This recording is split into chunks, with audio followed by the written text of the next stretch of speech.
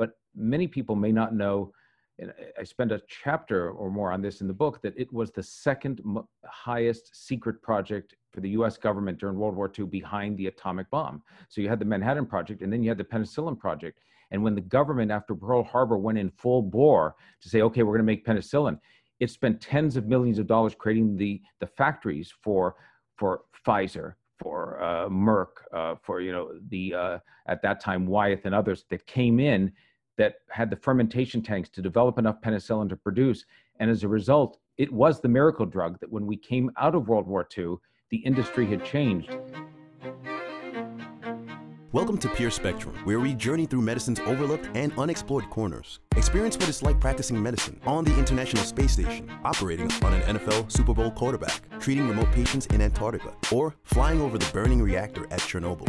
Ride along with a former Navy SEAL physician, embedded with elite Delta Force commandos. Meet renowned physicians, economists, researchers, and journalists, deconstructing subjects as diverse as psychedelics, meditation, science crowdfunding, artificial intelligence, architecture, and more. Join orthopedic surgeon Dr. Keith Mankin, Colin Miller, and our growing tribe as we explore medicine en route.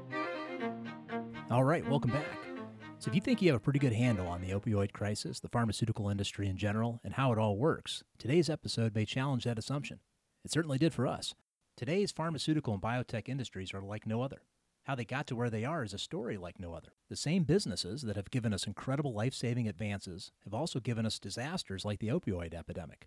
The history of the pharmaceutical industry is more complex and captivating than you might even imagine. Today, we're happy to have award-winning investigative journalist Gerald Posner with us. He's written 12 books, including national bestsellers such as God's Bankers, Mengele, The Complete Story, and the Pulitzer Prize finalist, Case Closed. His latest book, Pharma, is a master's class history of the modern pharma and biotech space.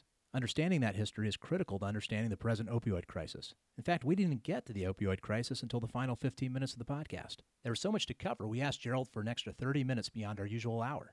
Even that wasn't enough, but it was a great conversation, a lot of fun, and hopefully all the reason you need to check this book out for yourself. It's well worth it. With that said, let's get started. Gerald, welcome to the show. We're delighted to have you. Colin, great to be with you and Keith. Really a pleasure. So Gerald, before we get into the story, and there's quite a story here to explore, there's a lot of really cool factoids in this book. A lot of these things, wow, I didn't know this, I didn't know that. Let's start with one here. Tell us what betadine has to do with Apollo 11. You know, I love this. There are, you say, these unusual little offshoots of the story. And so a lot of listeners and physicians will know betadine, great disinfectant scrub.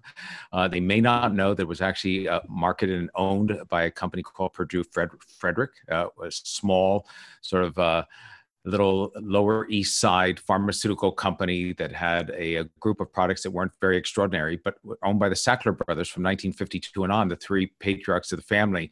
The Sacklers will ring bells because they own Purdue Pharma and best known for OxyContin, their best-selling opioid painkiller. But way before that, when they owned Purdue Pharma and they had betadine, the oldest brother, Arthur, had a great marketing idea, and he was a marketing genius of sorts in medical advertising.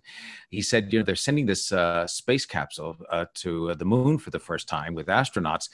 And a book had just come out from a first-time writer, a doctor as well, Michael Crichton, called The Andromeda Strain. Yeah. A lot of people may remember that's about a sort of a alien microbe coming back from outer space, infecting the planet and causing a cataclysmic pandemic and end of the world. So they were a little concerned at NASA. There was this general public anxiety about what might come back as a microbe from outer space. And Arthur Sackler and his brother said, we've got betadine. Betadine will kill any alien microbes, and went to NASA and pitched it. NASA said, that sounds like a good idea. So when Apollo 11 splashed down in the sea, the astronauts scrubbed themselves down, their spacesuits, and the outside of the little rubber dinghy that they had in the space capsule itself for that door with betadine.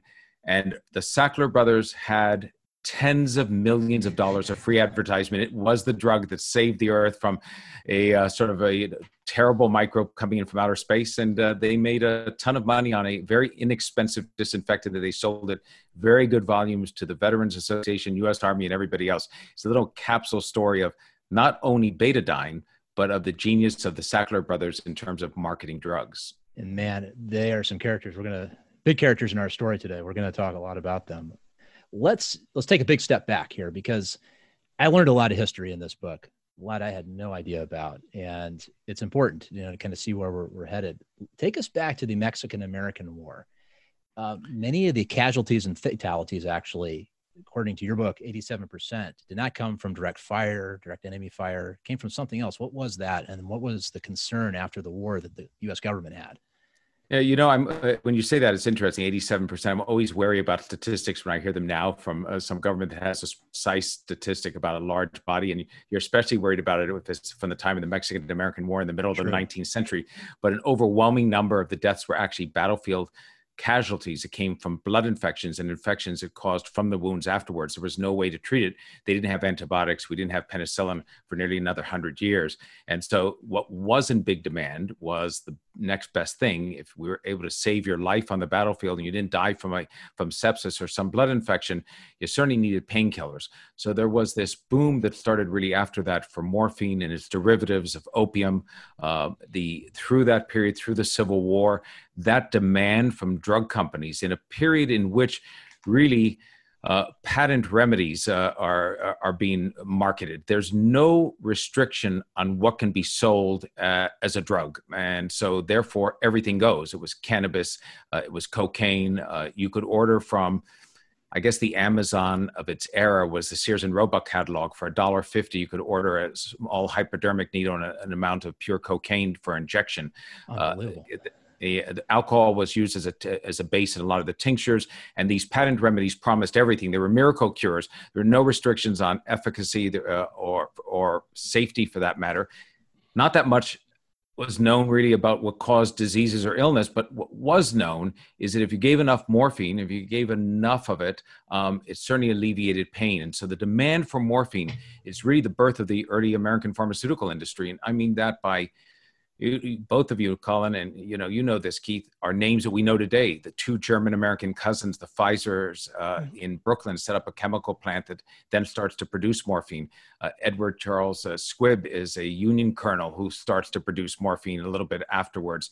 Wellcome and Burroughs are two people. One is a Detroit health commissioner and another's an investor, and they start up with Park Davis. So these are the names. Eli Lilly come out of this period in which their main product is really painkillers in a whole variety of different formats.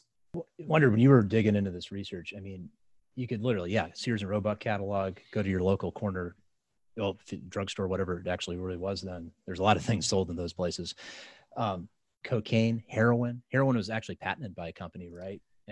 You just mentioned, I'm sorry for this sidelight, but one of my favorite little tidbits or factoids in the book is that Bayer, the German pharmaceutical industry, was ahead of the U.S. pharmaceutical industry. They had started really in the 16th century, the companies, like Schering and others, they weren't very advanced in terms of what they were producing, but some of their research inside the labs were pretty good at that time. So over a 5-year period, Bayer, which is really the leading company of the era at the turn of the 20th century, they come up in 1897 with acetaminophen. We noticed Tylenol. The next year, they come up with aspirin, the very same team. It's remarkable, and that's a true wonder drug. And then a year and a half later, 18 months later, they come up with heroin, a derivative of morphine, which they call after the German word heroisch for heroic, and they brand name it as heroin. It's marketed, by the way, as a cure for morphine addiction. And then 2 years later, they create the entire class of barbiturates, and their brand name is phenobarbital. Now, my favorite little tidbit about this is this amazing research team, acetaminophen, aspirin, heroin, and barbiturates with phenobarbital. The only one they didn't put to market was acetaminophen, because in their laboratory test, they viewed it as too toxic on the liver.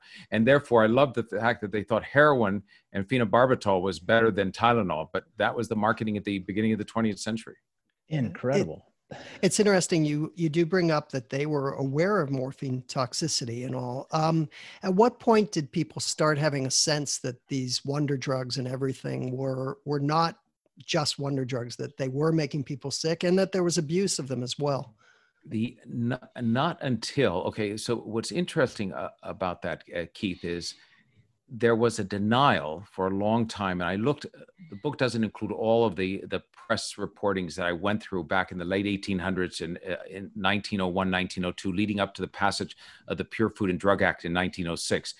there was increasing press coverage of the fact that there was an addiction problem inside some of the cities, but it was blamed always on users who had abused the drug as opposed to those who took it for its proper purposes. You've heard this before. We've heard this in current times. So it's not really a problem with the drug. It's a problem with the users who aren't using it correctly. They're using it too often. And when the Pure Food and Drug Act is passed in 1906, the first federal regulatory act, there's no regulation beforehand. No prescriptions, by the way, required for any of these drugs. You walk in, you're over 18 years old, into any given pharmacy or the equivalent of it, you could get the drug. And when that act is passed, it doesn't really change anything. No prescriptions are still required, not until 1938 for controlled substances. And what's interesting about it is it's really only for labeling, correct labeling. So if you're putting in opium and alcohol, you have to be able to say that what's in the label inside the medicine, but it wasn't about efficacy. And it's not until 1914 that suddenly the country and most of the European countries realize they have a real problem. It's building up to the beginning of World War I, and they pass in Europe a series of laws banning controlled substances, and we in the US passed the Harrison Act, which makes everything that's heroin, opium, cannabis, cocaine overnight illegal. And so therefore all the users go cold turkey and the industry goes cold turkey. And then a few years later, we go into that great experiment on banning alcohol with prohibition. So they've lost alcohol as a basis for drugs. And except for the discovery of insulin in 1922 by a group of Canadian researchers, and Eli Lilly locks up the distribution rights, there's really no drug innovation from that period on, because the industry has to wean itself off the narcotics that it sort of grew up on. And it doesn't really come out of that until World War II and penicillin. It's like Michael Corleone trying to get the family into the legitimate business. Yeah. And it turns out the legitimate business turned out to be much more profitable than the smaller business beforehand, because we started to understand more about what caused illnesses and disease. And as a result of that, they were able to target, I think, specifically drugs to help really come up with cures. The difference between the pre-World War II American pharmaceutical industry and the post-World War II pharmaceutical industry is night and day, both in terms of knowledge, but what it's like. And it's hard to overemphasize the turning point of penicillin. Not only is it one of the greatest ever human discoveries, in my view, it truly is a drug that, saves millions of lives over time of people that would have otherwise always died from serious infections from taking place and stopping infections from developing into ones that would otherwise hospitalize you. But many people may not know, and I spend a chapter or more on this in the book, that it was the second highest secret project for the US government during World War II behind the atomic bomb. So you had the Manhattan Project, and then you had the Penicillin Project.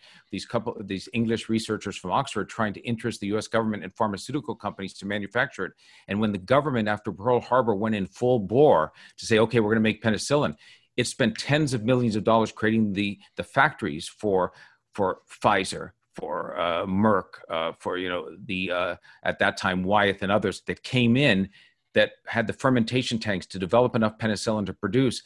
And as a result, it was the miracle drug that when we came out of World War II, the industry had changed. 1939, going into the war, German pharmaceutical companies produced 1 out of every 2 prescriptions written in the world.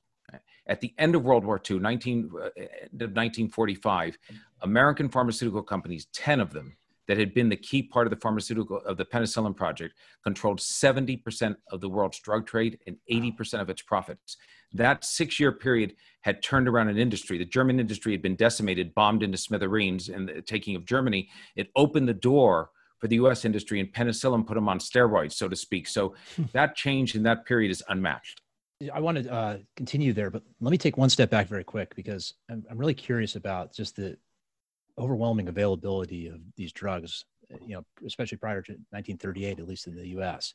What do we know, Gerald, of what life was like? Because I can imagine if I could just go over to the CVS and get heroin, and anybody could. To me, it seems like society would completely shut down. it didn't, but there were obviously huge addiction problems. What do we know about that, especially the levels of addiction? And then you said they went cold turkey once the first legislation came out on controlled substances. So two things happened after 1914 when controlled substances are actually, essentially banned at that point. And then 1938, you need a prescription. But when everything goes from being available easily to not being available, what you see through World War I and into the 20s is the growth of criminal gangs inside the U.S. There's a parallel story here that's not told in the book. I mentioned in one footnote, which some historians of crime in the U.S. and drug gangs and syndicates and Italian mafia and Chinese gangs talk about in terms of the big Chinatowns in San Francisco and L.A. and Tongs, the growth of gangs that supplied the product for those people who had been addicted to it, still needed it, but could no longer easily get it. So there was this addiction problem, underlying increase in crime that took place. And sometimes when we talk about drug legalization, this is too facile a comparison. It doesn't fit. I understand it's apples and oranges. It's a different time. When people say, what about drug legalization? What about the Portugal model? What about making things easily available? I sometimes say, well, we had that in the US. We did have legal drugs. We didn't obviously have the education that went with it, but the results were not so great. So, we just have to be careful. There's no panacea here by saying, okay, everything's illegal, it's not working, the war on drugs doesn't work, so we'll make it legal, that'll make it simpler. There are consequences and unintended consequences all the time when you make decisions like this. Yeah, that's a very good point. Yeah, it makes me actually want to look at this period a little more too, because I don't know how good the data was, but the addiction rates just had to be off the chart. That's and right. Probably across the board, every SE level, I would imagine. But what's interesting though about it is, you don't get a reading, and I've looked a lot at what was available in terms of the data. You don't get a reading for the higher end of the socioeconomic level. And that might be because the people who were earning good incomes or had the equivalent of early white collar jobs or that in New York or San Francisco or LA weren't necessarily going down and being listed as an addict by the local health board. Okay, they were probably getting independent assistance to be able to wean themselves off of that. So they don't appear in the statistics, but that it had to, I agree with you, stretch through every part of society. The interesting if I went to my dentist and got cocaine, I think I'd want to try it again, probably. I've never done it, but it sounds, from everything I've heard, it's an enjoyable experience. So imagine that this is available easily and there's no education going along with it. So it's being sold also as miracle drugs, so that it's being told that, they were literally selling heroin and morphine being sold in one of the biggest products pre-1914 was a thing called Koop's baby cough syrup. And it was morphine. It was a third tincture of it. It killed some children, but it would keep your child from coughing at night, would keep them quiet and sleeping. So I bet when I look at the future, I wonder about medicinal marijuana or recreational marijuana, which you see CBD and other things sold for a whole host of things. It's going to cure pains. It'll relieve arthritis. It'll help you think clearer. If these aren't regulated, and I'm not predicting disaster, but I'm just saying if you don't regulate the claims of the cannabis products, we're back to where we were 100 years ago with people trying them for a whole host of things that may not work, creating unintended consequences and side effects. So I'm a little wary of it. Yeah, it's true. I mean, that's the whole nutraceutical versus pharmaceutical argument, which is a totally different story. But it is interesting. We're skipping way ahead in the story and not intending to get us there. But we saw that in your book where with the schedules where they left diazepam off the Schedule 1 or Schedule 2, if I'm correct about that, because, quote, it didn't have the abuse potential. Well, it did, but it didn't have the street crime potential. I think that was a socioeconomic or a political decision. So that's very interesting. And you're right, just to cover it very quickly, but when they do make the schedules for drugs, there's politics taking place behind it, meaning the drug companies are in there. They're not just letting, the federal government classify a drug on a higher schedule, which means it's harder to get, it's tougher to get the prescriptions, you don't get repeat prescriptions. They want it on a lower schedule, and that's from 1970 and on. So definitely with diazepam, you had Hoffman and Roche on Valium pushing it down as low as possible. Right. And one thing for people to note, you often will hear people say, oh, marijuana is a class 1. It's the same as, cocaine and heroin. It is way over-regulated. And that's true. But what I talk about in the book, and I didn't know this until I did the book, is that Nixon wanted to control marijuana. He wanted some laws to control it. And he put up a commission. That commission, the Schaefer Commission, came back with a recommendation. We think it should be decriminalized. Nixon hated that. So he put it on Schedule 1 as a negotiating tool to say, okay, until you guys come around and give me some real proposals, it's going to be a Schedule 1 drug. Then nothing was done on it. Washington. Nixon resigned, and it stayed a Schedule 1 drug, which was way overclassified for what it was. So be careful of the schedules 1 through 5. They're sometimes right, sometimes not. Right. Yeah, I didn't know that either till I read your book. I just blown away by that. It's another thing to thank Nixon for. But there's also another character that was involved in that. We're going to get to him later too, because he was pretty interesting. All right, so I got you off track. So let's get back to post-World War II here. We're talking about a major change in the U.S. pharmaceutical industry and then the entire world. Let's talk a little bit about antibiotics, because, and I think there's a mentality then too that science can solve any problem that we have right now. I mean, look what we just accomplished, and look what we're going to accomplish in the next few decades. We were coming up with all sorts of antibiotics at this point, and then it slowed. Let's talk about just the process of discovering an antibiotic. I mean, it's a lot of brute force, actually, of just testing, and trying to find the one derivative of a mold that works. Tell us a little bit about that. What was going on? Yeah, I think it's fascinating because if you view penicillin, here's this great drug, but one of the things the government did is say, okay, we're going to build the factories for you. You're going to do the research. You're going to be part of it. But no one owns it. So there's no patent on it, which is interesting. So all the companies are competing at the same basis with penicillin.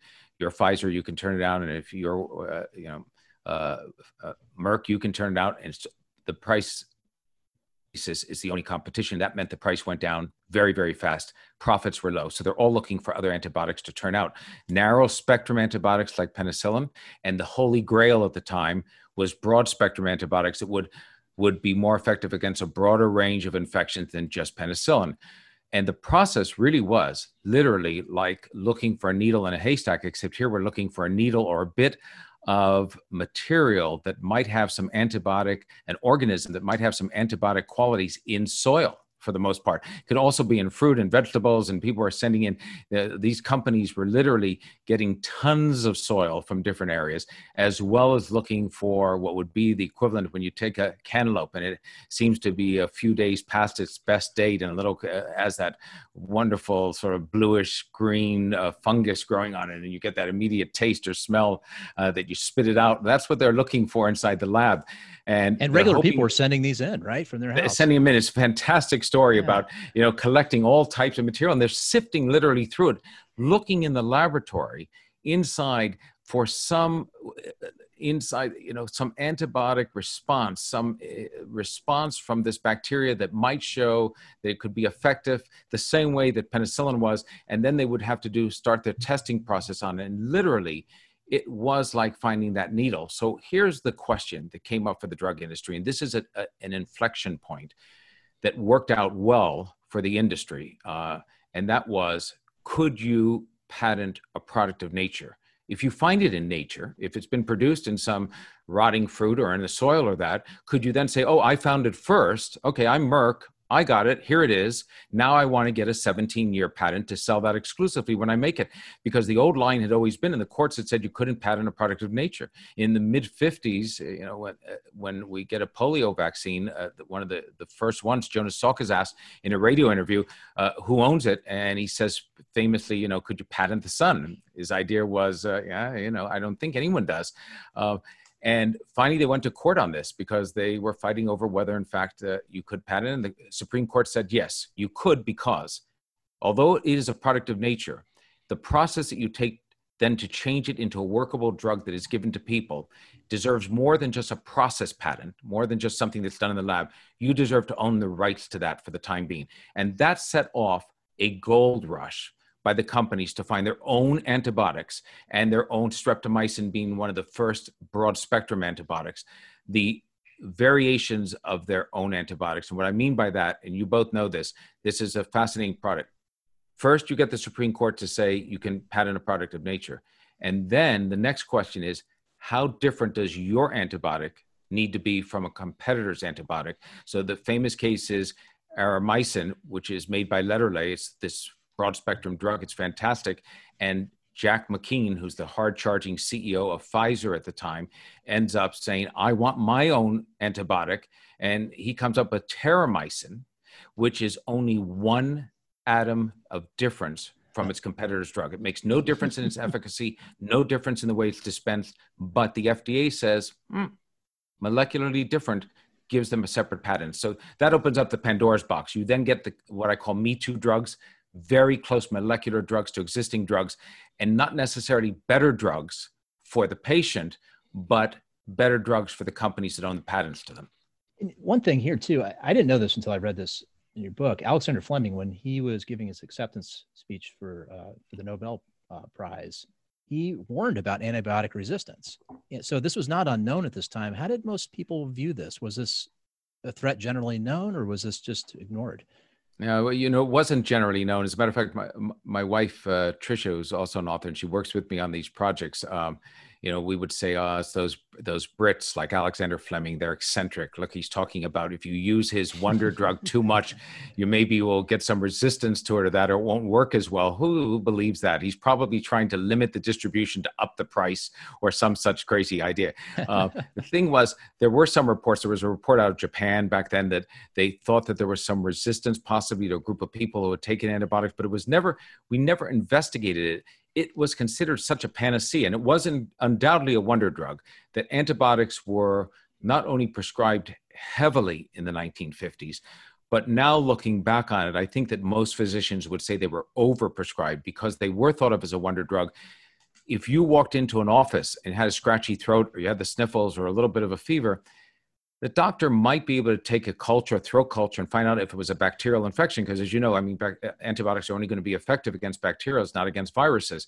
But they would have to wait 3, 4, 5 days to get that culture back. If it comes back and is positive and you did have a bacteria, they've already waited in giving you the drug that would be effective at clearing it up. And maybe it's going to become a more serious illness as a result of having waited. So they would often just prescribe the antibiotics right away, figuring preemptively, it's probably a bacteria. And if it's not, if it comes back and if it's a virus, it's not the end of the world, because the drug's not going to do you any harm unless you happen to be one of the very few people allergic to it. We now know, of course, it does do harm in that we start to give it to people who don't need it. And that's the basis for developing over time with repeated exposure to antibiotics resistance. I started the book with a thing called Patient Zero, the first patient in America to die in a hospital in 2016 in Reno, having been given every antibiotic known to us in the United States, and resistant to all of them, to otherwise a bacteria that should have just been a regular infection and not fatal. So the threat of antibiotic resistance we know is real now, but certainly was not in the 50s or 60s. Yeah. And I'm not sure we've necessarily learned our lesson, because we're in the zithromycin age where people are still giving antibiotics for colds and whatnot, because there's still what harm could it do?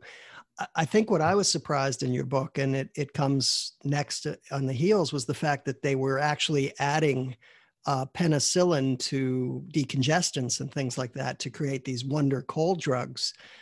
So just get the whole package and the problems that arose from that because it was a fixed dose of antibiotics. Can you discuss those some?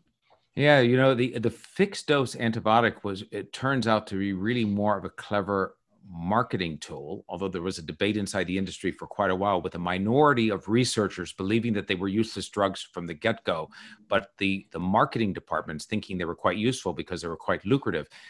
People like the idea. The same thing has happened, by the way, with over-the-counter cold medications today. It used to be if you walked into a Walgreens or a CVS, or you would look at the over-the-counter cold medications and you might find a decongestant, and maybe there was an antihistamine. Now they're all bundled together. You get a pain reliever with an antihistamine, and it's overnight relief, and it's got 5 things in one.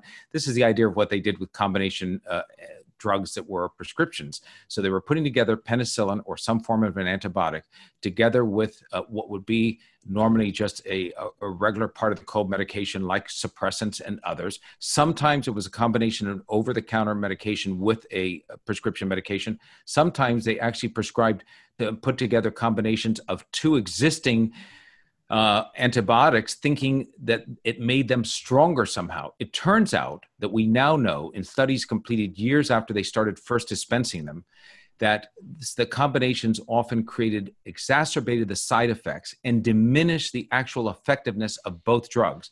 And you think to yourselves, you two know it, but your listeners may think, okay, so how was it possible, if the drugs weren't only useless, but in some cases could be harmful, that they were marketed for nearly a decade so successfully? And that's because at that time, the FDA did not require drugs to show that they were effective, only that they were basically safe. Basically safe means they didn't kill you. They didn't cause terrible side effects. The safety clinical trials didn't exist until after 1962. But there was nothing to test whether it was effective until efficacy until after 1962. Then they went back over a period of 4 and 5 years. They tested all these combination medications. They found out they were useless. And then those were the first class of medications that the FDA started to decertify. It's a fascinating process, but for about a decade, they were sold because nobody could prove that they were useless, a waste of money, or might be dangerous. But as a result, they added, exactly as you said, Keith, to the over-prescribing by a great margin antibiotics in America. Well, speaking of marketing, I think it's time to open the stage for one of our central characters here, and that's Arthur Sackler. So, Gerald, tell us about this guy. I mean, what was his background? He was a physician. Where did he start? And he made a pivot in his career, I think still while he was in residency, I believe, to a different direction. Tell us about this guy. Colin, as a quick sidelight, when I started this project, I thought it would be interesting if there was a family that appeared from World War II and on, essentially, when the penicillin takes place, that were doing different things in the drug industry. You could come back to them occasionally. They gave you a human narrative, some story that wove in and out of all the laws about, orphan drugs and what's happening with new efficacy statements and that. And they didn't exist, meaning that Johnson & Johnson, the family dropped out of the business. I mean, they were shareholders, but it became a public company. It was run by different people. That had happened with Wyeth. It happened with Pfizer and all of them. And then all of a sudden, Freedom of Information files, which you apply for as a journalist, you send in a request under the law to these different government agencies and ask for old files on people. And sometimes you get gold and sometimes you don't. Came back with this information about the Sackler family, the owners of Purdue Pharma and OxyContin, that brought the story of the Sacklers back into the 40s and 50s. And they became the narrative thread in a very unusual way in the book, quite unexpected, never planned to be. And the story is Arthur Sackler and his two brothers, Mortimer and Raymond. They're first-generation Americans born in Brooklyn to Eastern European immigrants. They're the first ones in the family ever go to college, the first ones to go to medical school. The two younger brothers, as an interesting aside, had to go to Scotland to complete their medical degrees because there was a quota in New York at the time at New York University for the number of Jews and blacks who could get into the class. That it was limited. And so the Jewish quota had already been filled. It was a Jewish family, so they had to go abroad to finish their degrees. All three brothers became psychiatrists. And Arthur was working in the marketing department at Schering, the German manufacturer during the war, until it was taken over by the US government. Leaves Schering in the 40s and starts to work at one of the very handful tiny, small medical advertising companies called McAdams. And he later ends up buying that in the early 50s. And the reason that seems like an odd career move, he also does a stop in terms of research. He writes research papers as do his brothers. He works at Creedmoor in research, and Creedmoor is the largest state hospital, asylum, mental institution at the time, 8,000 bed institution in New York. So he's at sort of the cutting edge of viewing that you might be able to do not just analysis as a psychiatrist, but you might be able to develop medications that would help in terms of releasing people from the institutions. Thorazine turned out to be that drug in the 50s. But what Arthur Sackler wanted to do was go to companies like Pfizer, which he did, that became his first big client, and say to them, I can revolutionize the way you market drugs. And most pharmaceutical companies say, what do you mean market drugs? We don't market drugs. We sell drugs to doctors. We don't sell it to them, but we get doctors to write prescriptions for our drugs. We don't write to consumers. We don't advertise to consumers. And all we do in advertisements, we run advertisements in the Journal of the American Medical Association or other institutions that are basically reproductions of the drug packet insert. It's pretty boring stuff in black and white. They're not spending any money on it. There are no ad departments. And Sackler said, that's what's wrong. You should be doing 4-color ads double page spreads inside the medical journals. You should be doing pull-out ads, sometimes in magazines like Time and Newsweek. They go to doctors' offices to put out in their waiting room. You should be sending detail men, they were all men at that time, those are men and women who are on the sales team, to visit doctors in person. You should be sending out free samples of your products, which he instituted with Pfizer. You should be able to send out the equivalent of pharmaceutical swag, gifts to doctors at some points. You should be able to set up a speakers bureau over time, which would put some doctors who specialized in prescribing and dispensing your medication so they could go out and give lectures and be paid for it. He took $7.5 to $10 million of Pfizer's money, which was a record at the time, and he made their drug terramycin the number one selling antibiotic in the United States at a time when the only difference it had, as we mentioned before, from a competitor's drug was it was one atom of difference, but it had Arthur Sackler's marketing to it. And he then went on in the 1960s to make Hoffmann-La Roche's Valium, the benzodiazepine, the number one drug in America, and it stood there for 15 years. That's an unbroken time at the top of the drug charts. $100 million drug, first time in industry's history, and then the first billion-dollar drug. So he was really a revolutionary marketing person who brought the ideas of Madison Avenue and hard sell to the drug business. Many in the drug business at the time would tell you that he hurt the drug business by making it the hard sell Madison Avenue, but the bottom line benefited from the companies that used him. And as a result, his ways were copied by the companies that didn't even hire him. Yeah, he may have heard it, but it's been a nice ride for many people because of the, everything that he invented most of this. And it's interesting. It would be one thing if I said this, okay, Arthur Sackler, he's the one responsible for doing the way that drugs are marketed that. And there was nothing else to it. It's just a claim that I had. But what I was shocked to find is that he was investigated by the Senate, for instance, and in 1962 hearings that they had, these Senator Estes Kefauver, the crusading Tennessee senator who had gone after the mafia and all, was having hearings on drug pricing. And Arthur Sackler was called to testify. I found for the first time that had been the confidential files of the investigative staff, they talk about a Sackler empire. They talk about the fact that the Sackler brothers control all of these different companies that often seem to be competing for business under different names. They hide their interest in it. They are at the same addresses and use the same telephone numbers. I spent months literally at one point coming up with over 100 companies that they had their tentacles in at the time. And these were also, it turns out from the FBI, card-carrying members and two of the three brothers of the American Communist Party in the 40s and 50s at a time in the Cold War when that was really quite a danger. And so they were an unusual family. And Arthur Sackler is called before the Senate, and at one point is castigated for the fact that one of the ads that he runs for a company shows the effect of a drug, and the effect is shown with two x-rays. And so there's an x-ray of a person who has this congestion and sort of blockage inside the lungs, and then a picture afterwards where the lungs are clear, and it's advertising a medicine that's supposed to help that as an antibiotic. Well, it turns out that the two x-rays are of different people. Only one doctor saw that and wrote into the FDA. And not only are they different people, but neither one took the drug. So it's fantastic. And Sackler, when confronted with that, said, but the ad doesn't say that they're the same person and doesn't say they took the drug. It's just illustrative. When he was later challenged for putting a 4-page color ad into Time magazine, because you were not allowed to advertise to consumers, he noted to the investigators that the ad had a perforated edge, so that he expected doctors, when they got the magazine, to pull the ad out before they put it out in the waiting room for patients to read, which is ridiculous. So he had figured out loopholes of how to push the industry in a much more aggressive way. And it's really fascinating to watch the role that he plays and changes the way that drugs are marketed.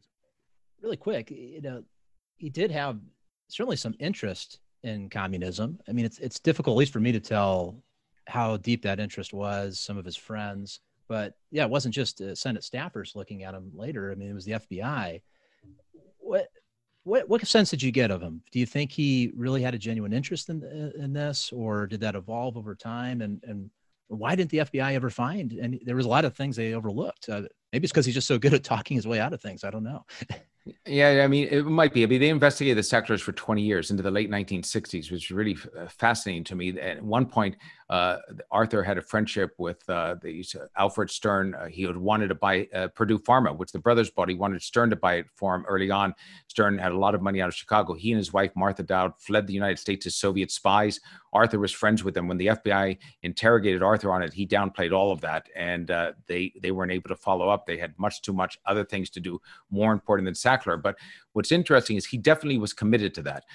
When he used his own advertising firm, McAdams, as a place where blacklisted journalists in the 1950s could go safely to get work. And what I mean by blacklisted journalists, even the New York Times, LA Times, places that pride themselves on being at the forefront of free speech, when their journalists were called before the Senate Investigating Committee of Joe McCarthy and asked whether they were members of the Communist Party, if they took the Fifth Amendment and said, I refuse to answer, they lost their jobs often as journalists. And Arthur Sackler would give them those jobs, and that was at some risk to himself. In World War II, he protested the fact and led the protest in some ways in New York City against the Red Cross segregating black and white blood.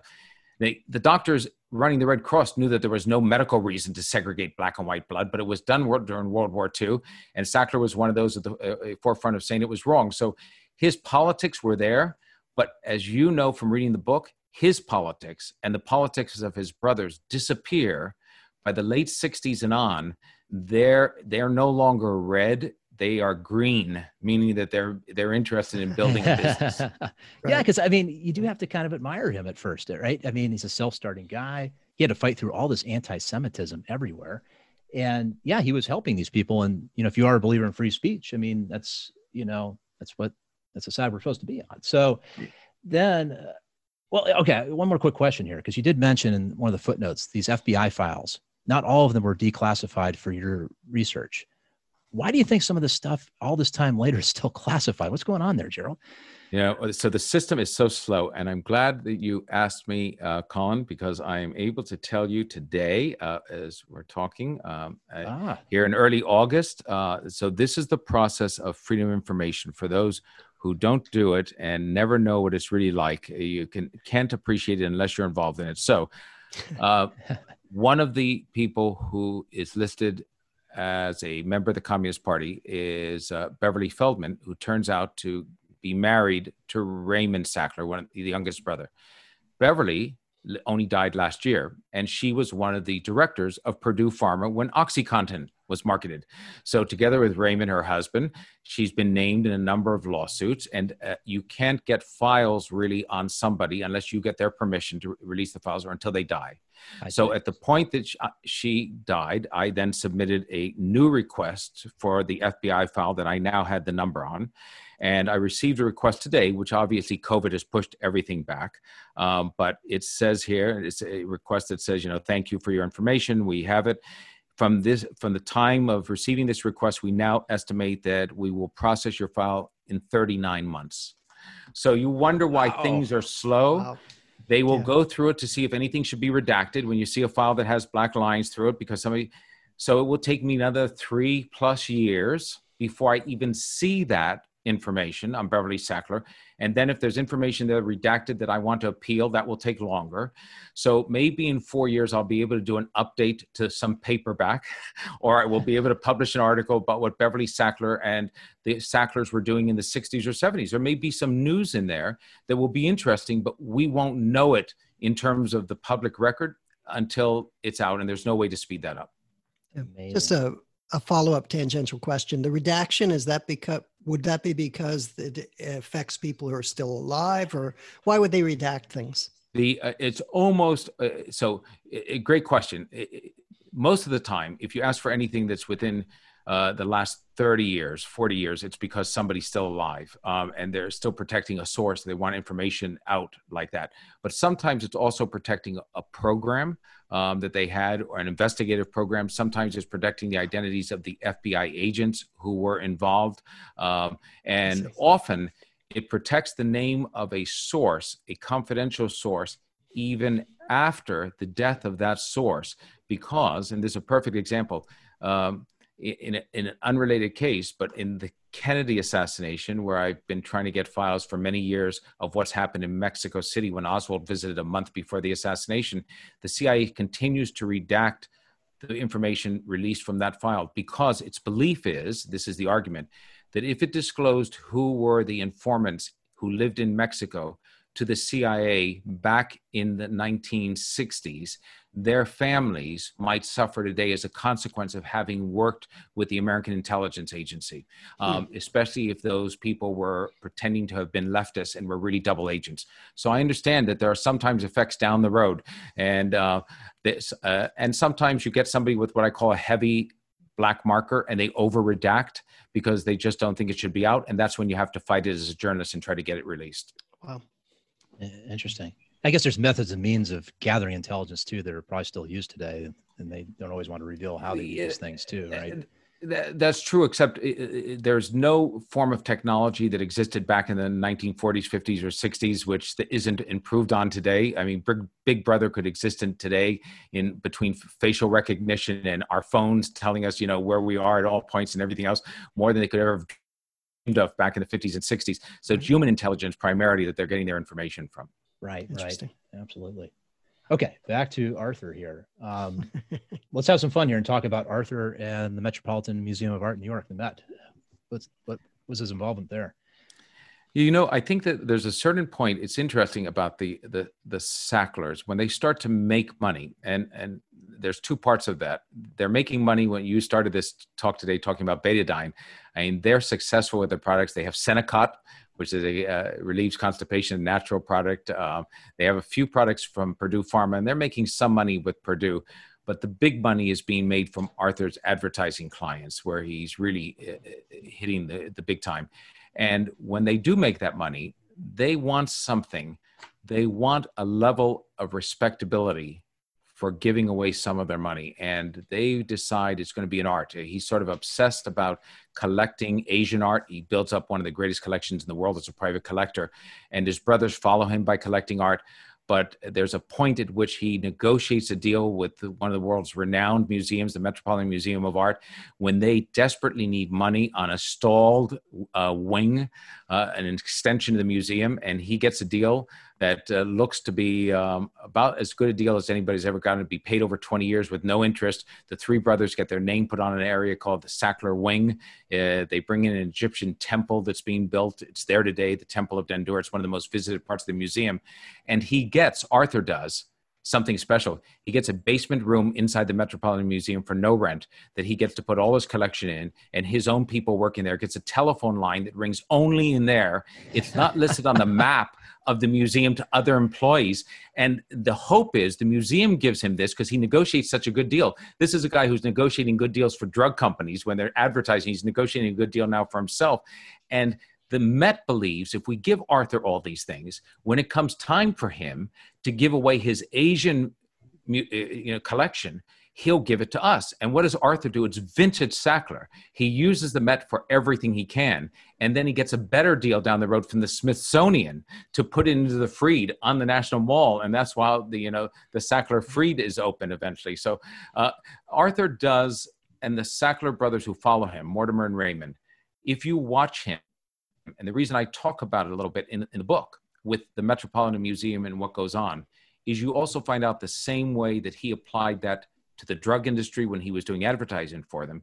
And you find out a little bit about the Sacklers' philosophy when it comes to Purdue and the marketing of OxyContin. And this is a family, and it's to their credit if you look at it in terms of they're not, taking advantage of loopholes that aren't allowed, haven't been created. They're taking advantage of every permissible one. They're pushing the envelope. They're hard negotiators. There's nothing in them that's going to roll over and say, okay, we give up. So if the FDA, they will ask the FDA for every possible break they can, as they did on we talk about this after, for the label for OxyContin when it came out in 1996. They're going to ask for the world, and then it's up to the FDA to say no. Otherwise, the Sacklers are going to be asking for it. That's how they negotiate. Smartest people in the room. Absolutely. Yeah. It's curious. My parents, we lived in New York at the time that the Sackler Wing was opening. And for my parents and for their sort of cadre of New York liberals, Sackler was a huge hero for them because he was literally breaking down walls. This was like the vaunted Metropolitan was allowing this Jewish immigrant to have this wing and, in your face New York society. And I wonder if that wasn't part of, his whole his whole efforts. I mean, everything was sort of like he positioned himself to be this heroic person by picking people that he wasn't trying to pick on common people. He was trying to pick on this establishment that everybody was rooting against. Yeah, very interesting you say that, because I think that he always did have a thing about feeling as though in the drug industry and in the advertising business, look, both Madison Avenue and the early part of the American drug industry, if you look through Merck and all the companies, they were really pretty waspy. There weren't, any Jews at the top of the drug industry. They weren't creating it. There were no African Americans or Asians. It was pretty much a white Anglo-Saxon Protestant business. And Sackler felt that so much that I didn't know until I did the book and talked to a fellow, Michael Sonnenreich, who was his lawyer for a while, that he had even hid the fact that he was Jewish early on. He used to have to sit around, as he said, in these meetings with drug executives, telling these. Excuse me for the slur, but as Sonnenreich describes it, these kike jokes, and you'd have to pretend they were funny and laugh, even though you were Jewish, and not laugh. So when Sackler gets to the Metropolitan Museum, it is very waspy at the time and held. He's one of the early Jewish donors who comes in, and he still believes, though, that he was kept off of the Metropolitan's board of directors because he was Jewish and they weren't able to open it up. So he still had that feeling, no matter how big he got, even though the letters on the Metropolitan Museum were 6 feet taller than that, and even though it said Sackler Wing, there's a part of him that still felt he was getting second-class treatment. Right. Yeah, I remember when I was a kid, I first went to see that temple. What struck me is there's graffiti on there, but it's from the 1800s. It just blows your mind, I could never. It's fantastic. You'll see some French soldier, that Italian soldier, is put in.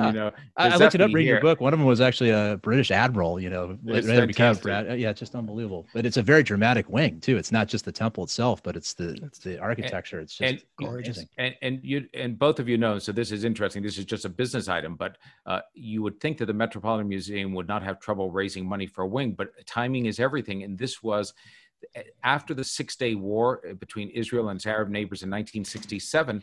Nobody wanted to contribute in New York City the millions of dollars required to build a wing to house an Egyptian temple. It was all mired in Middle East politics. So the Metropolitan was stuck in a period when it was having trouble raising the money, which it never thought would be the case. And Sackler came as a savior to that. And that's one of the reasons he got such a good deal. He was buying at the bottom.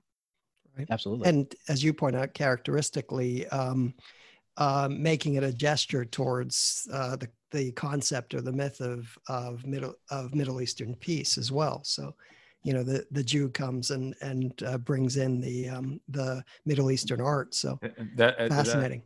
That's right. And, there's an interesting sidelight. As you know, there's a footnote to all of this. There's a movement today by a lot of activists to take down the Sackler name from the many art institutions, the Serpentine, the Tate in London, Harvard, Yale, it's at Tufts University, the medical school. And Arthur Sackler's widow, the third wife, and his daughter have sort of argued somewhat in vain, well, Arthur should be exempted. Whenever it's Arthur's name or it's Arthur's money, because he died before OxyContin was out. He died in 1987, so he wasn't there when OxyContin came out.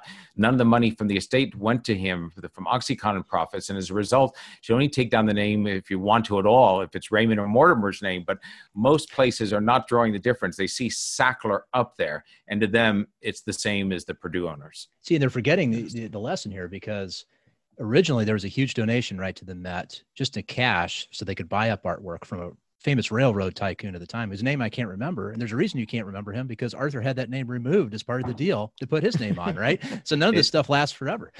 It's so fantastic. And, that's the most interesting part. As a matter of fact, there's even a moment for those who might remember in Carnegie Hall for years. If you went there, and I lived in New York for 25 years, there was Avery Fisher Hall. And many of the best concerts would be in Avery Fisher Hall, named after this amazing man who came to America and as an immigrant developed all of these inventions far ahead of his time. That hall has now been renamed the Geffen Hall after David Geffen, the Los Angeles producer and Hollywood figure.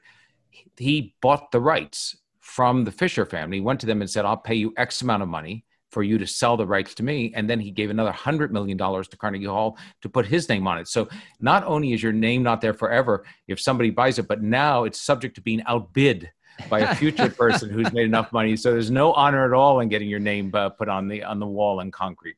Incredible. Incredible. All right, we got to get back to drugs here. So, because we could continue on this for quite some time, but I'm watching the clock. I want to take a moment. When we think about history, sometimes we forget about parallels. Like a few episodes ago, we talked about this all-women's hospital during World War I in the UK, and something Keith and I really didn't know anything about. It's fascinating.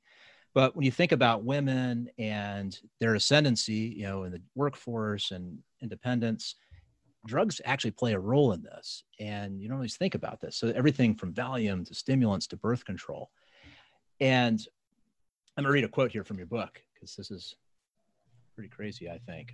This is a guy, Dr. Wilson, who was writing a book basically sponsored by one of these companies and co-written. Yeah, exactly. And co-written almost by Arthur. Wilson's describing postmenopausal women. And he's talking about, the debilitating symptoms, missing life's values, they exist rather than live. And here he's talking about one patient who was, quote, a vital, wonderful woman who had been the focal point of our family into a pain-racked, petulant invalid, unquote. And that's his mom he's talking about. That's his mom. She's a eunuch. Isn't it amazing? That's his mother. It's just incredible. So we're talking about the attitudes to women and how drugs played a part. So Sackler was very smart in the marketing, and he kicked it off in this way, but other companies and other advertising firms picked it up. I have a chapter called Targeting Women, as you know, and it was in fact targeting women. In the 1960s, 95% of all doctors in America are men. So Arthur knows you're advertising to men, and that's the stereotype that you need to fit of what they think women need. Well, Wilson was a gynecologist, by the way, too. Yeah, gynecologist. And so he relied, Arthur did, on these experiments the U.S. Army had done at Walter Reed in the 50s called the executive monkey experiments, in which the Army strapped two monkeys into this contraption, which really only their arms could move, their heads are locked down, and delivered electric zaps to their feet, to this pair. And next to one of the monkeys was a lever. The monkeys are pretty smart, and if it learned to operate that lever and push it, it stopped the zap of the electricity to both of their feet. So they would keep the monkeys, and the monkey would learn to stop that electric zap after a while and would continue doing it. When they died, and they did this dozens of times, this experiment, they would do autopsies, and what they called the executive monkey, the monkey who operated the lever to stop the electric zaps, it would have some type of what was the equivalent of plaque buildup in the arteries. It would have ulcers often. It would have some signs of what stress had done in degenerative ways to the organs. The non-executive monkey didn't have that in almost any instance. And so as a result, Sackler interpreted that to mean, you'll love this, and I mean love it, not as like it, but you'll marvel at his ingenuity, diabolical ingenuity. The executive monkey, that's men, because they have to go out, they're the breadwinner. They have to operate the lever. They have to appear strong for society. They can't show any weakness. They're under tremendous stress to bring the money home to the family. So what men get when they're under stress, they get ulcers, they get heart disease. Women, on the other hand, that's the non-executive monkey. They don't get any physical results. They're just neurotic and hysterical. So we need to give them Valium and benzodiazepines and mild tranquilizers to control the hysteria and neurosis, and at the same time make them more effective at housework. So I literally have ads from the 60s in which Adderall is being sold as a stimulant, a prescription stimulant, and the ad shows a woman doing more vacuum cleaning at a faster rate. Arthur's ads for Valium show a young woman who says 35, single and neurotic, and that she might feel better about being single and not finding somebody who lived up to her expectations as her father if you gave her Valium. And as a result, 70% of the prescriptions through the 1960s for the mild tranquilizers and the benzos go to women. They get almost 2/3 of all the prescriptions are being written at this time for women for stimulants. And what's fascinating to me is that when the contraceptive pill comes out in 1960, and the first lifestyle drug, a drug not given, by the way, for a disease or an illness, but for a choice that you want not to have children at that moment when you're taking the drug. The FDA wrestled with that. When they approved that, for nearly 15 years, the company that first put that out, Searle, hid the information, the accumulating information about blood clots and the possibility of risk of cancer, because they thought it's not going to be a big issue. It took 15 years to find out that that was a major issue. And the same with Wilson, who you mentioned a moment ago. We now know that he was subsidized by Wyeth to write a book that essentially sold hormone replacement therapy at very high levels of estrogen to women based not on the idea that it would make them healthier, but it would retain their femininity. It would make their hair thicker. It would make their skin better. It would keep them sexually vibrant.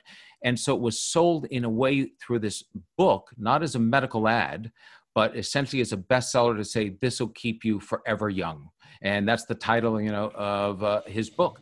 As a result, they hid the information. Cyril did, Wyeth did, for nearly a decade about the accumulating instances of breast cancer at levels of estrogen much too high, which we now know can cause that.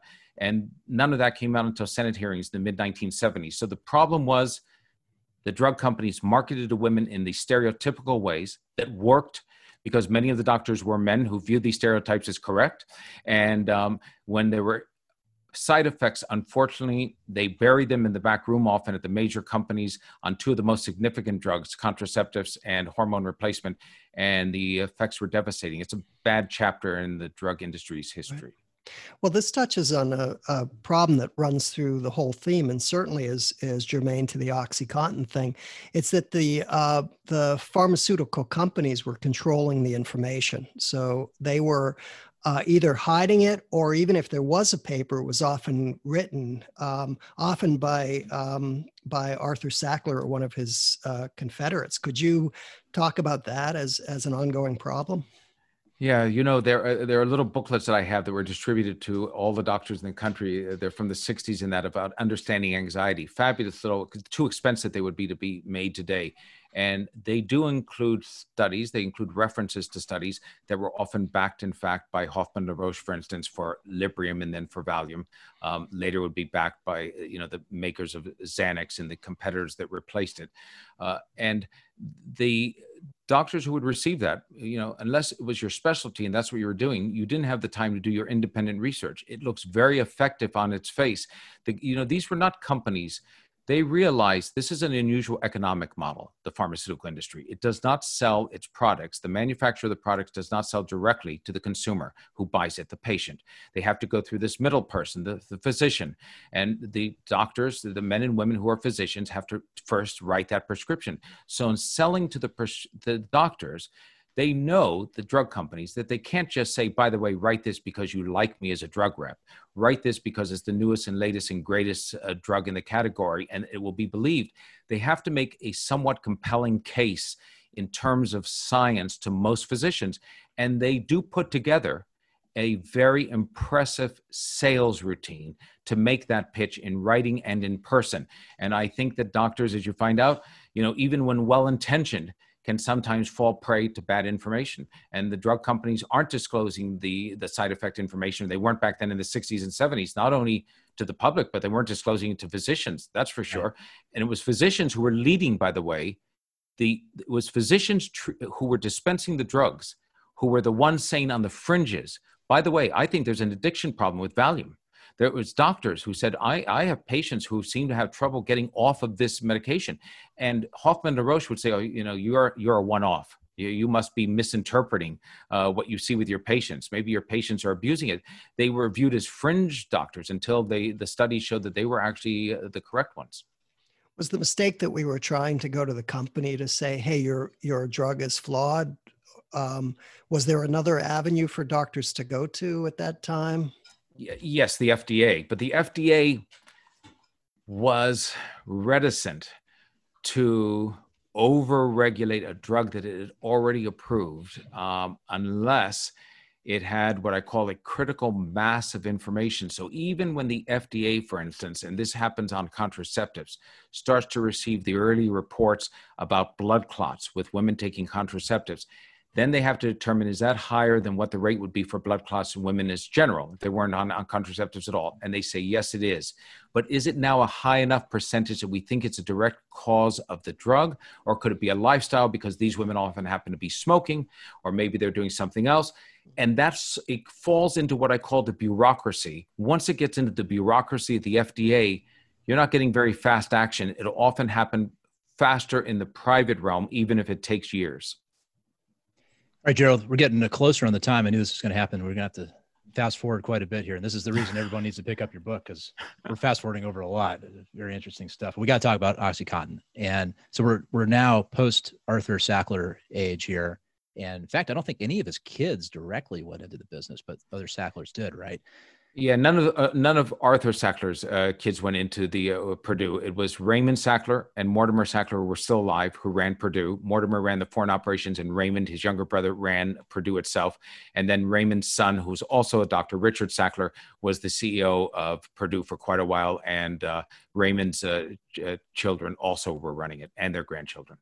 So yeah, if you read the news at all, you're familiar with many of these names for sure. We got a lot of medical folks listening to this. They're going to know a lot of these stories, but there's a lot of people affected by this. Let's talk about OxyContin itself. First of all, what was the promise to doctors and patients? Why was this so unique? Yeah, so I think what's fascinating to me about OxyContin is if you realize that it's an outgrowth, and a lot of doctors will know it, of a previous Sackler Purdue family product called MS-Contin. And that product was a time-release morphine product, which had been developed in England by the Sackler's sister company that they own called Knapp Pharmaceuticals. By the way, it was the holy grail quest of a nurse turned physician, Cicely Saunders, a British nurse turned physician who had started the modern hospice movement. And she was looking for an end of life pain treatment for terminal cancer patients, because she said, I'd like these cancer patients to be able to die at home in a hospice setting with their family instead of having to die in a hospital. And what was keeping her from doing that? She didn't have a pain medication. They were giving the equivalent of legal heroin, the licensed heroin at the time to her patients, but every 4 hours it had to be dispensed, which meant you had to have nurses around the clock there to dispense it, often IV. So she was looking for a long-lasting pain medication, strong enough to relieve end-of-life terminal cancer pain. And if she could get that, she could send patients home and have a hospice movement. That's what the Sacklers came up with. There were other companies looking at it. They invented it with Knapp. They invented this invisible polymer coating on morphine, called it MS Continuous in England, then it came over here as MS-Contin. From that is what OxyContin is. It uses the same invisible polymer coating, essentially, with the long-acting relief of 12 hours. But instead of morphine, which the Sackler family knew had a stigma attached to it because it was viewed as an end-of-life drug, they used oxycodone as the active ingredient.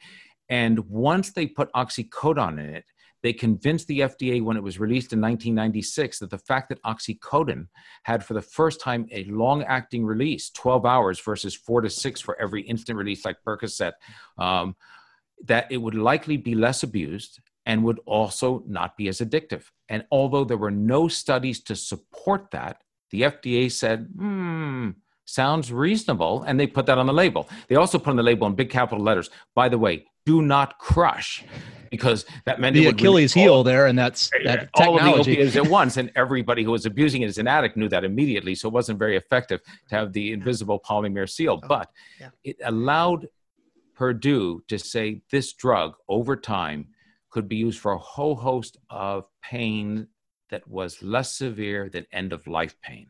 And that opened the Pandora's box because it happened to dovetail, and many doctors who are listening to this who went to medical school in the 80s will remember that there was a reevaluation movement of pain. A group of doctors out of Sloan Kettering in New York, cancer doctors, pain management was just beginning. It wasn't a separate field. They thought that pain was underdiagnosed. The doctors often said, oh, you've got pain. It's a cause of another symptom. But they said it should be treated as its own symptom so that you get it as the fifth diagnostic sign. It's asked in when you go to see a doctor now, your primary care physician says, take your temperature, see what your blood pressure is, and they ask you what your pain level is on a 1 to 10 scale. This starts in the mid to late 80s. And also a reevaluation of opioids. These doctors thought maybe opioids had been tarred and feathered and they weren't as addictive as we had thought before. So OxyContin comes out in the mid-90s in a perfect storm, on top of a group of doctors saying pain is underdiagnosed, opioids may not be as addictive. And here come the Sacklers and Purdue with a 12-hour OxyContin product that seems to fit the bill for what the new pain management doctors are looking for, and it takes off. Boy, does it. It's one of the best-selling drugs of all time.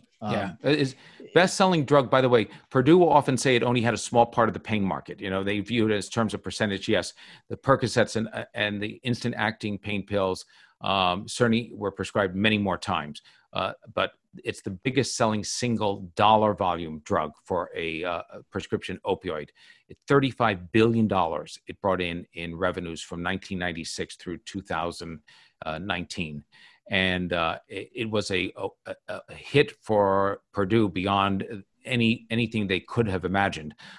And so it played the role in making the Sacklers, by the way. In 2015, Forbes put them on the list of the wealthiest 400 families in America, and they came in at $14 billion.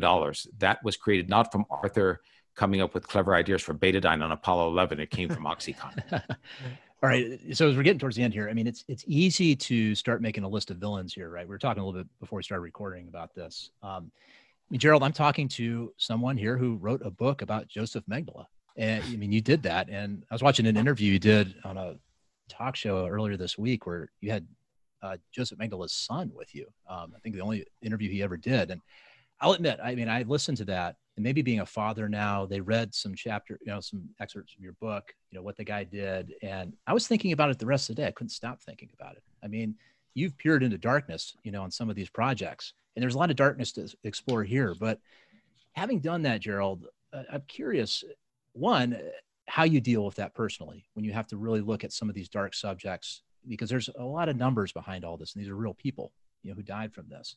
But also how you think about this whole situation. What went wrong here? Is it just that there's just evil people, or is it perverse incentives? I mean, what?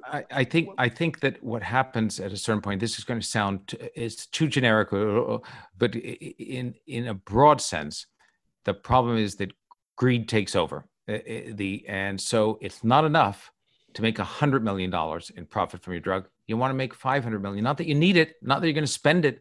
You just want to do it. And so when I look at something, it's how do I deal with it? At times it gets my blood pressure when I'm working on it going through the roof. I get very aggravated and frustrated by it, because when you're on Monday morning, we're here looking back at the crisis, what went wrong. You can put it together. And so it's easy. Monday morning quarterbacking is easy because you can say, oh, the FDA should have done this and they should have done that. And here was a situation in which there's not just one party at fault. So yeah, I put a lot of fault on the Sacklers and on the marketing team at Purdue, who over-marketed the drug, and they targeted veterans associations, and they tried to push it for osteoarthritis, even though the test had failed. But let me tell you, the Sacklers and Purdue could not have pulled off the opioid epidemic on their own.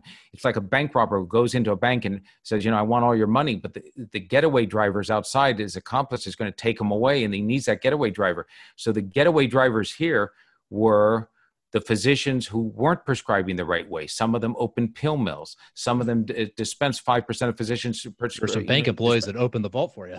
Yeah, so there were physicians at fault. There were distributors at fault. And when I say distributors, these are multi-billion-dollar companies, Cardinal, McKesson, AmerisourceBergen.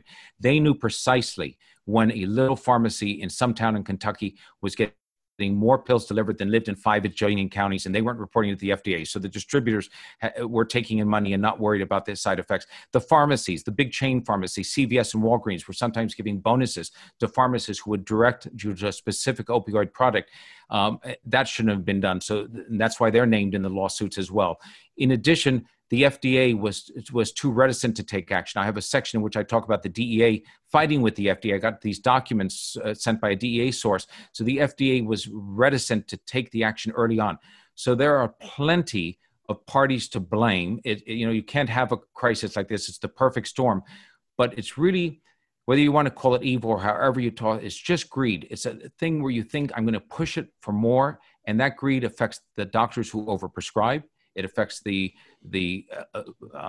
distributors who aren't reporting it. It affects the pharmacies who are delivering it in too high numbers, and affects the manufacturers as well. And that's really a shame, because they all come together to America's deadliest pill prescription epidemic ever. And it's a bad one.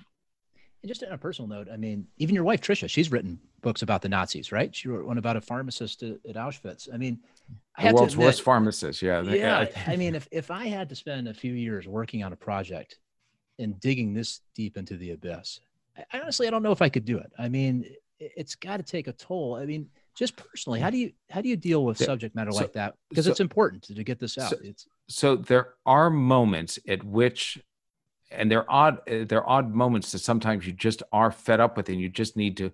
Pre-COVID, we would just need to sometimes take a break and go out for a walk, just to, get out, walk for a few hours, clear our head, and talk about nonsense and nothing in particular that was very serious.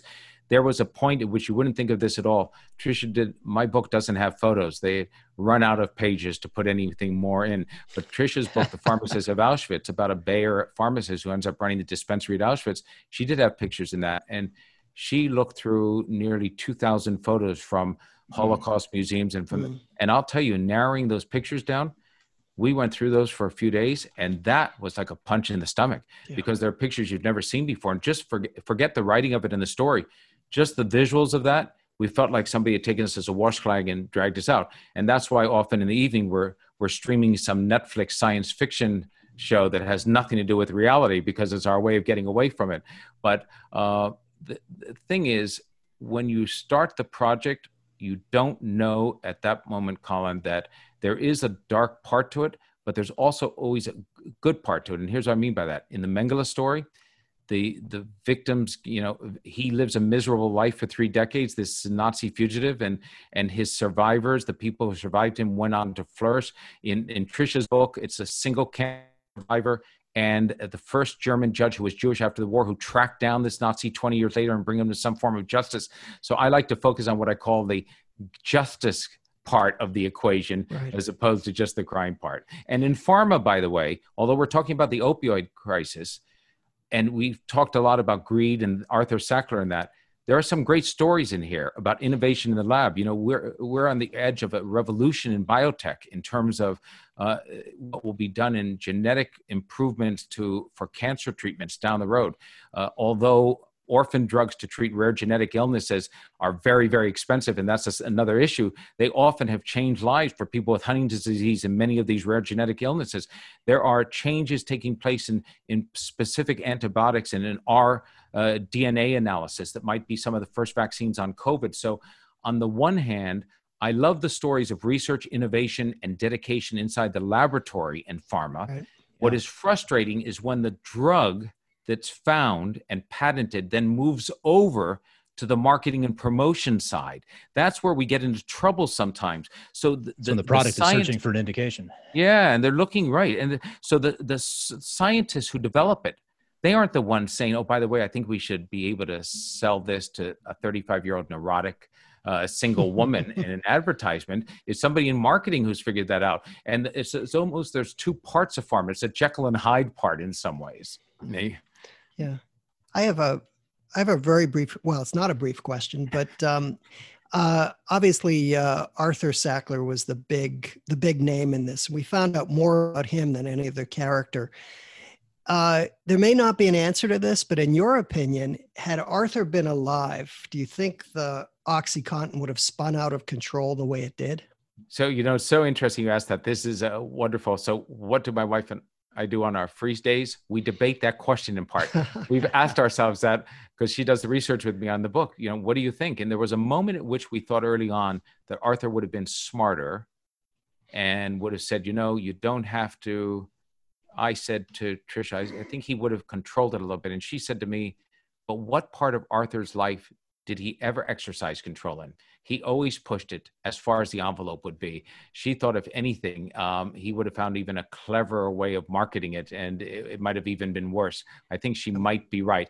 And I don't say that. I understand that he had nothing to do with OxyContin, and his wife and daughter have made that very clear. So it's just speculation. Right. But put it this way, Arthur never put those voluntary restraints on himself. The man who got the betadine onto the Apollo 11 moon mission knew few limits to marketing. If Arthur was working for BlackBerry, we'd all be carrying BlackBerries today. iPhone would never have happened. That guy was amazing. Well, we got to let you get going here. There's so much more. I got a whole list of things we didn't get to, but that's what your book's for. So, Gerald, to wrap things up here, tell everybody listening where they can find out more about you, your work, and your book. Well, I have a website that's just my last name, Posner, POSNER.com. And on there is information about pharma and about previous books as well. I used to say it's available everywhere where, books are sold. I had to not say that for about 3 months during the pandemic, since all the physical bookstores were closed. Right. But now that they're back open, you can get it at your local bookstore and support your local indie. And you can get it online from Amazon and Barnes & Noble and others. Absolutely.